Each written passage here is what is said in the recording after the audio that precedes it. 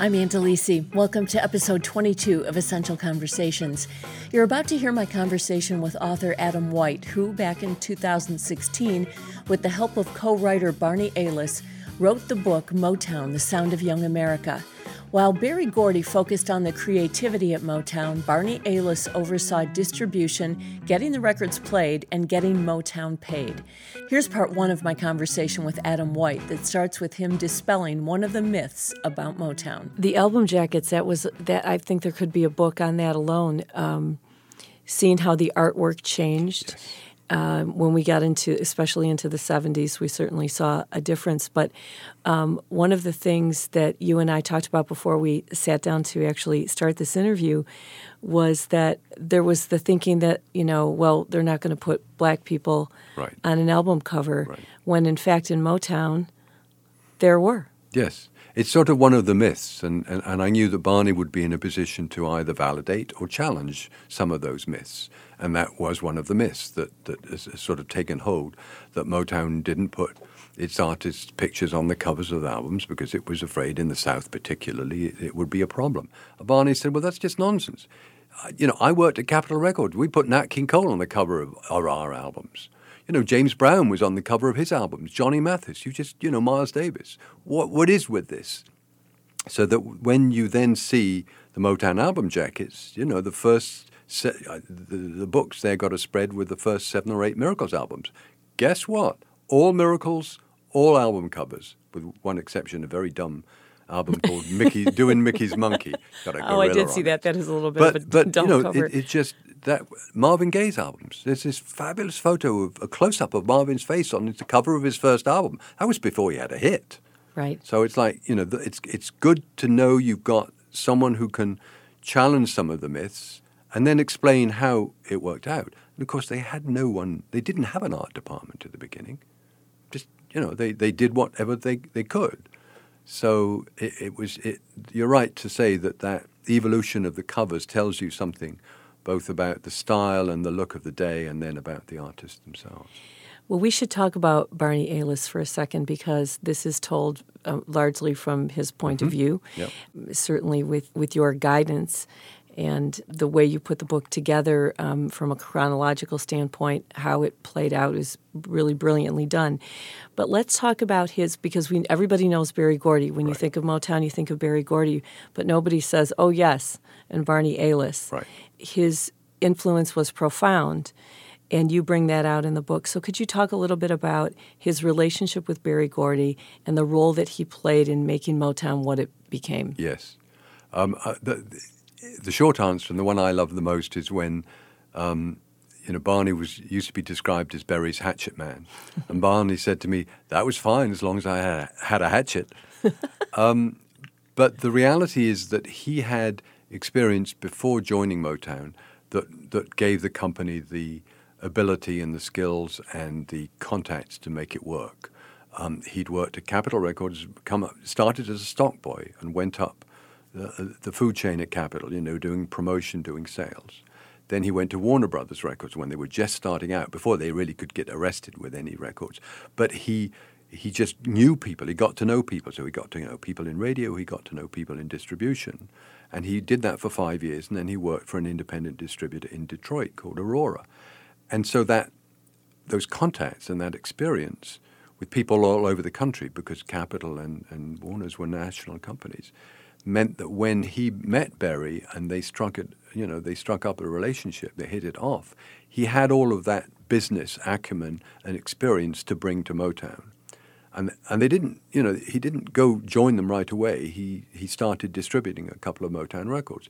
But Berry and Barney struck up a very strong personal relationship. They really liked each other's company. They used to hang out together in the week. They'd go to, they go out to clubs and hang out, and the weekends they go out with their wives. And there's a photo in the book that captures that very strong personal relationship between the two men. But they were also competitive. And as the company grew, Berry was all about the creative side of the company. That was all he was interested in. And as Barney said to me, I never wanted to go into the studio, and Berry never wanted to go to the distributors. But without those two elements, it wouldn't have worked. So they were very competitive, as well as being close friends. They were competitive, representing each side of the company. And it's true, without, one or other. I mean, we know the music was extraordinary. But if those records hadn't been played and the company hadn't got paid, nothing would have happened. We wouldn't be talking about Motown today. So I think that's what Barney brought to it. But it's not very glamorous. It's not anything. It doesn't have the power that music can have, but it made the company. Well, let's talk about that for a second. Speaking of glamorous, I think that many of us here in Detroit and certainly around the world have probably glamorized Motown because it was this beautiful story of this little place on West Grand Boulevard that turned into this monster company and churned out these hits one after another. But the fact of the matter is it was an awful lot of hard work. And I want to talk about that because it seems like Berry Gordy himself was incredibly hardworking. Mm-hmm. He surrounded himself with people that did that. But there was a lot of failure before they... Oh, yes, there was. There was a lot of failure before everything took off. There's the legendary story about him getting the $800 loan to start Motown. But after that, a lot of work kicked in, and it took a long time to really make this happen. Yes, and they did a lot of things, made a lot of dumb records. But they... you're absolutely right. I mean, the key thing at that point in the company's evolution, I think, was the self-sufficiency. Berry, from his experience in the business before, knew how it worked. He'd been a songwriter, and he knew how he not got paid for the songs he'd written and the productions he'd done. So he learned to become dependent on as few people as possible. He built a company around self-sufficiency, and that started in the recording studio with the band, with the Funk Brothers. So he knew then he'd have the core musicians, and then he built the artists around that. But the self-sufficiency extended to the publishing, the song publishing. They published their own songs. They had their own team of songwriters, admittedly small at the beginning, Smokey and Janie and a few others, but they were all self-sufficient.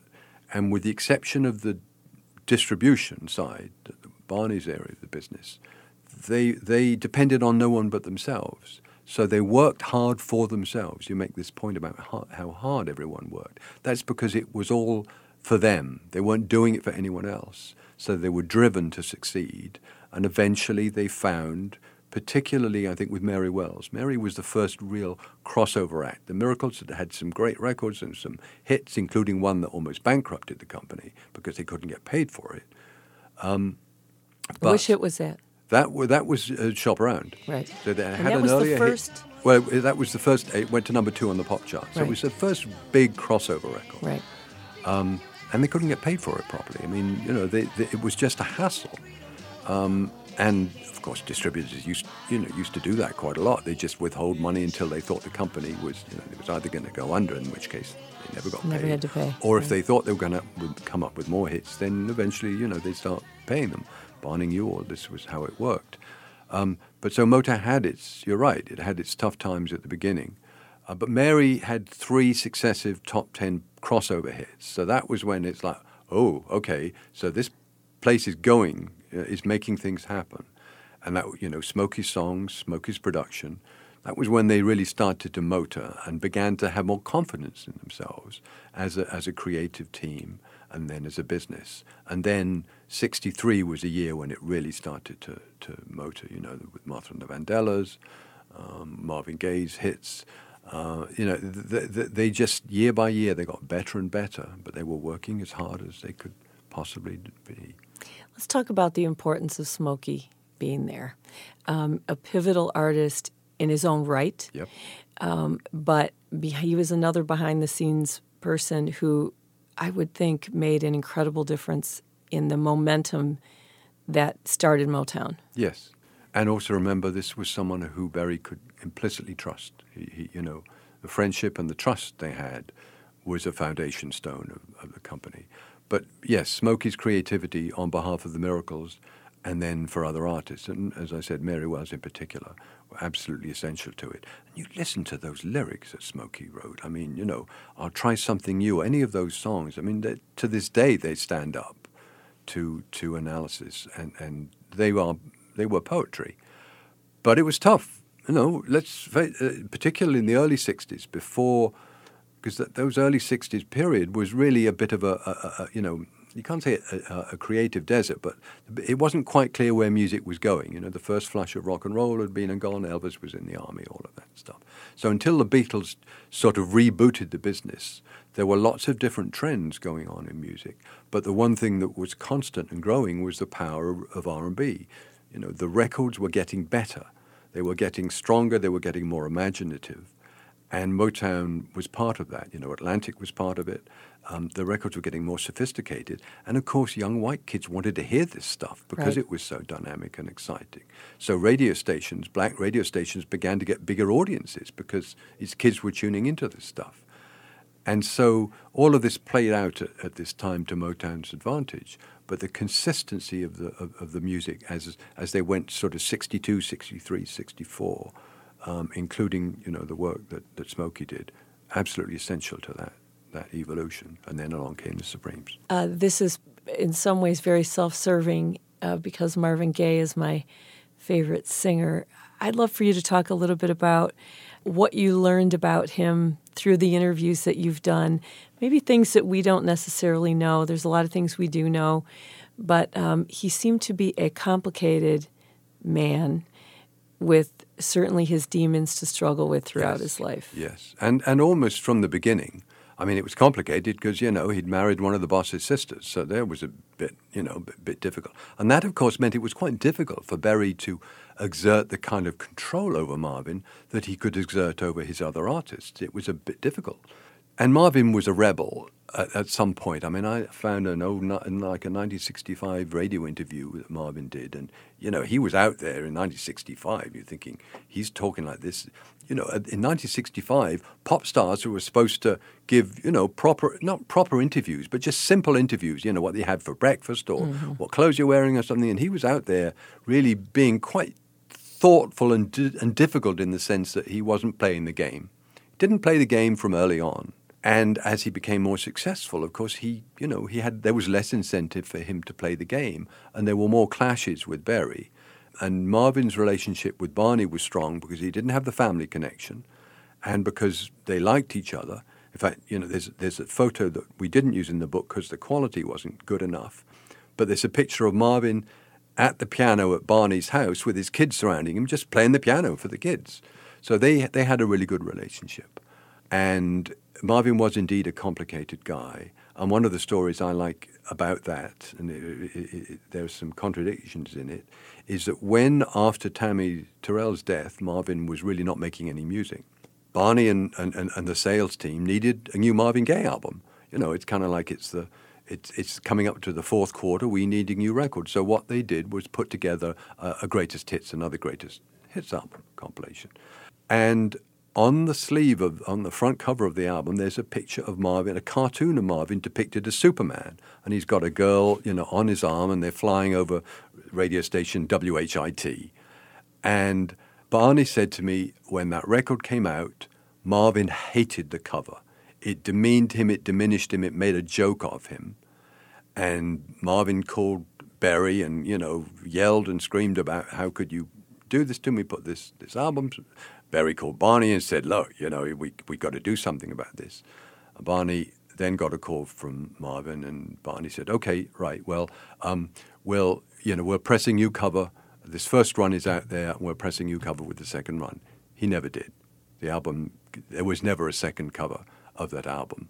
And the guy who was responsible for that cover art, a man who was the head of graphics for Motown at that point, a guy called Tom Schlesinger, well-known Detroit promo guy, in that job, and he kind of took the fall for it.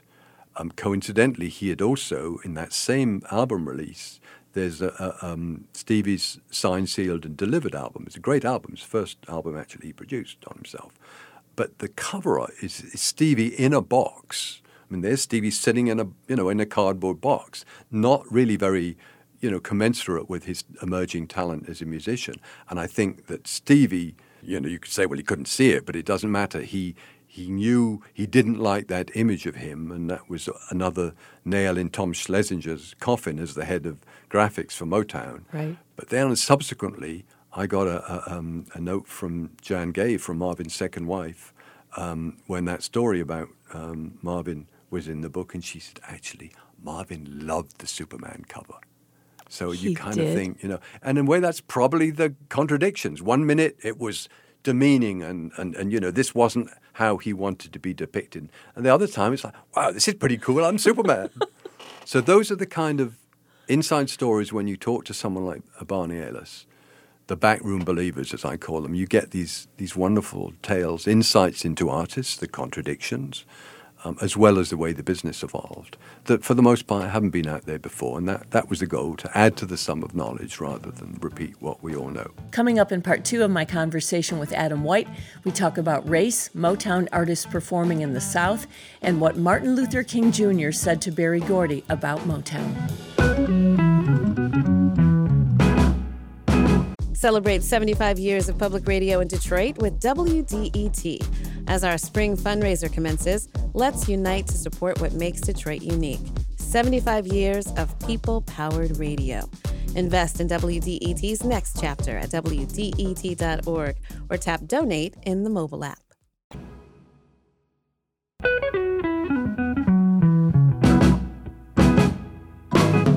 I'm Andalisi, and here's the conclusion of my conversation with Adam White. You talk about, and there was no way to avoid talking about race throughout this book because of the period of time that we're talking about, and it's put through the filter of music. Yes. There were things that were constants, which were that, there were places in the country where these Motown artists would go and they couldn't stay in a hotel. Yes. It's hard to believe now because it doesn't seem all that long ago. The issue of now you have all of these black artists who are performing, white kids want to hear them. Yep. And it was a very interesting time when you put it through that filter. So I want you to talk about a little bit about music, radio, and how all of that worked to push things forward. And then I want to talk about the Beatles in the UK, because once Motown went international, it was the UK that was instrumental in making that happen. Yes, it was. The Motown Review of '62 was a key moment in the company's development when they put that package tour together. They could put all of their artists on one road show, and we know its history, and we know some of the stories about the racial turbulence they encountered, particularly in the South. But what struck me in particular about some of those experiences was what Dick Clark did when the Motown show ran its course and was a big success. But then they started putting some of their artists on other people's tours, and they went on a Dick Clark, and the Supremes, of course, famously joined the Dick Clark summer show in '64. But they hadn't been on his show yet. They never played his show. Actually, right? never. No, Right. The Supremes were never on American Bandstand. But when Dick's caravan of black stars and white stars went on the road, anytime they got to a town and they got to a hotel, if that hotel would not take all the artists, they moved on. Dick would say, right, if you're not going to put up, everyone, then we're moving off to another hotel. So I think those stories, you try not to make them dominate the narrative, but they underpin it and show both the racial attitudes of the time, and then the individuals who tried to do something about it. Dick Clark was one of them. Ed Sullivan was another. I mean, his refusal to work in any kind of seeing color was well known. He even wrote a piece for Ebony magazine in the 50s about that. But Ed Sullivan was important because he put the Supremes on, and this was after their third number one hit. And he put the Supremes on the Ed Sullivan Show, huge audience, huge Sunday night TV audience. And there were these three great-looking girls singing Come See About Me. And that was the moment, I think, that changed Motown. We know that the Supremes changed Motown because Where Did Our Love Go was a smash, and then they had all those hits. But the Supremes on television changed Motown. They realized they had an asset that the world wanted to see, certainly that America wanted to see, by being on that show. And the Supremes were regulars throughout the 60s on Ed Sullivan because he loved them. He knew the audience wanted that. That made a real difference because there were these three great-looking girls dressed stylishly. I mean, to begin with, they were young and a bit gauche, but their style evolved, and Motown realized they had that asset. And Barney and Berry worked because they thought, right, we've got something here that's about music and style more than just about an R&B record. And they worked that very cleverly. And Mary Wilson told me this amazing story of a Supremes incident several years later when they were, even bigger stars and they were playing nightclubs, and they were in a Miami resident in a Miami hotel for a couple of weeks. And during one of those shows, or after one of those shows, a member of the audience, a white woman, came up to Mary and said, "Oh, I love the Supremes. You guys are fantastic. Whenever you're on Ed Sullivan, I let my family watch you." And you just think, you can't believe that someone would think like that or say that. Right. But it's those lines that illustrate the challenge, the difficulty that company faced, both in its own way and then in the landscape. And the most telling remark, in a way, was something that Berry Gordy said, Martin Luther King said to him. He said, "Motown was responsible for emotional integration before intellectual integration." I think that too is a very powerful and accurate statement.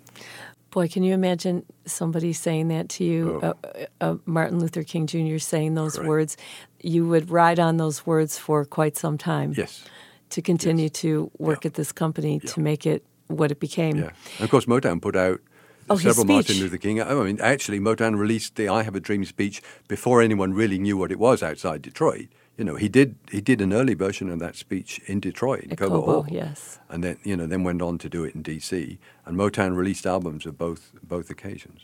And the first, this is a fanboy getting excited, please forgive, the first gatefold album sleeve that Motown ever did was Martin Luther King in Detroit, that march down Woodward in Detroit, because you open the LP jacket and there's this incredible photo of the tens of thousands of people marching down Woodward. Just amazing. Let's change our focus for a little bit and get a little bit more behind the scenes in terms of how this Motown machine worked. Now, one of the things I want to ask you about was the number of different labels that were created out of the Motown machine, if you will. Yeah. Why that happened, and there were so many of them, and why that worked that way. Yes. Well, for the most part, when they started to get hits regularly, the first label was Tamla, and then they really with Mary Wells on the Motown label. But as they started to get more hits, they became aware that they were on quite a lot of radio programmers' playlists, all more or less on one or two labels. And there was a concern that it would appear as if, the programmers were playing too much Motown, and they didn't want to be seen to be doing that, as if they were concerned that maybe there was some sort of backhanded payoff and so on and so forth. So they created these labels for, another identity, so that people wouldn't necessarily think that it was all Motown. It seems a bit simplistic looking back on it because, radio DJs and so on are smart people. They know where all of this comes from. But there's a difference between the DJ. In the early 60s, of course, the DJs chose the music rather than program directors, as you know very well.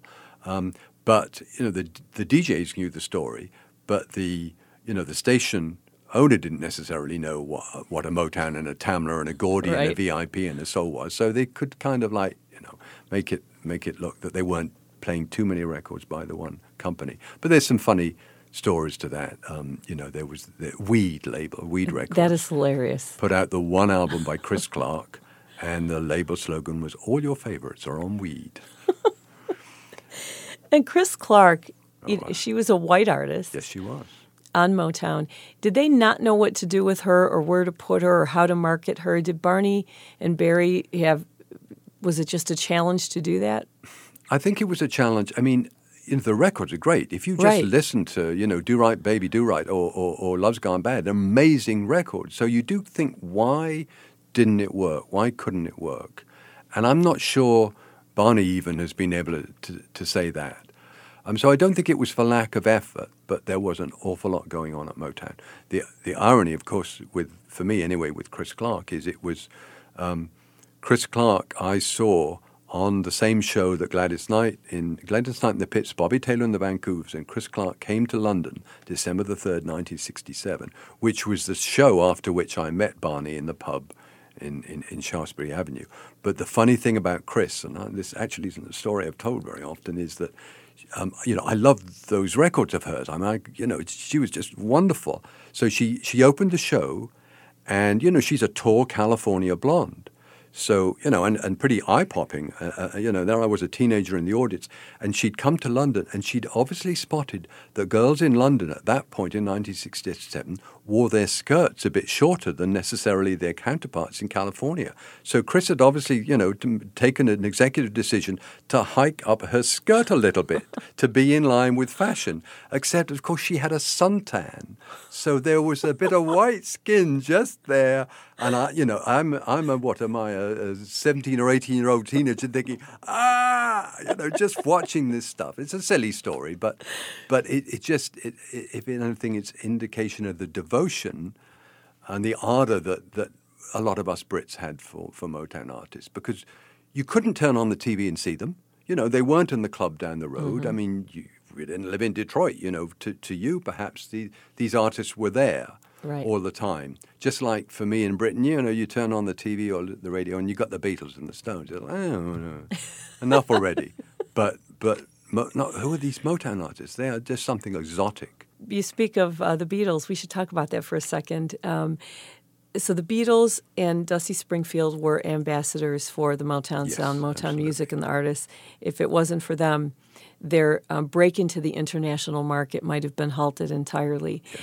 And the other thing is, watching the Beatles and Motown artists duke it out at the top of the chart, mm-hmm. which we forget that they were both up there knocking each other out of these spots at the same time. Yes. I mean, look, those are arguably the two exciting trends of 64. The Beatles exploded and changed the world at the beginning of 64 when they went on Ed Sullivan. But in the course of that year, Motown really hit its stride with 3 consecutive number ones by the Supremes. Mary Wells' My Guy, huge hit, right in the middle of that British invasion. So, and in a way, if you listen to the records, they're not alike. They don't sound alike. They're completely different, I can't say forms of music, but there's a different component to each of them. And yet they both, they respected each other, depended on each other. And the Beatles' evangelism about Motown, and they'd been hearing these records for 4 years at that point. They put Barrett Strong's Money in their set in 1960. They were blown away by some of these Motown records because they came from Liverpool, which was a port, and the sailors used to come back into Liverpool with records from America. So they got to hear these records there, and they began to talk about the artists. And so when the Beatles began to talk about Mary Wells and Smokey Robinson and the Miracles and so on, that registered, and I think it gave people an awareness, both in the US and abroad, certainly in the UK, of these artists. And people got curious. Who are they? What are these? And then the Beatles did 3 Motown songs on one of their early albums. And not only did that, sort of spread the word about Motown, it also represented income for Motown because they published those songs. So those sales, especially Beatles records, those sales represented ample royalties for Motown that helped fund the company. So that sort of seal of approval, it was the same with Dusty. When Dusty Springfield, all she would do, she'd talk about Motown artists before she'd talk about herself. She wanted to talk about Martha and the Vandellas and all of those artists. But it gave them that extra added sort of legitimacy or credibility. And so you'd get people in the media and in the audience saying, oh, well, okay, Dusty digs it. Well, I should listen, make an effort. And then when Dusty fronted the TV show in the UK, when the Motown Package tour came over, it was her wish to be seen to be the host of that show that got the program made. Because if a British star, and she was this young, exciting, up-and-coming star in 64, 65, if a British star hadn't said, yes, I want to front this show featuring the Motown artists, it wouldn't have been made. So she was absolutely an evangelist, made all the difference along with the Beatles.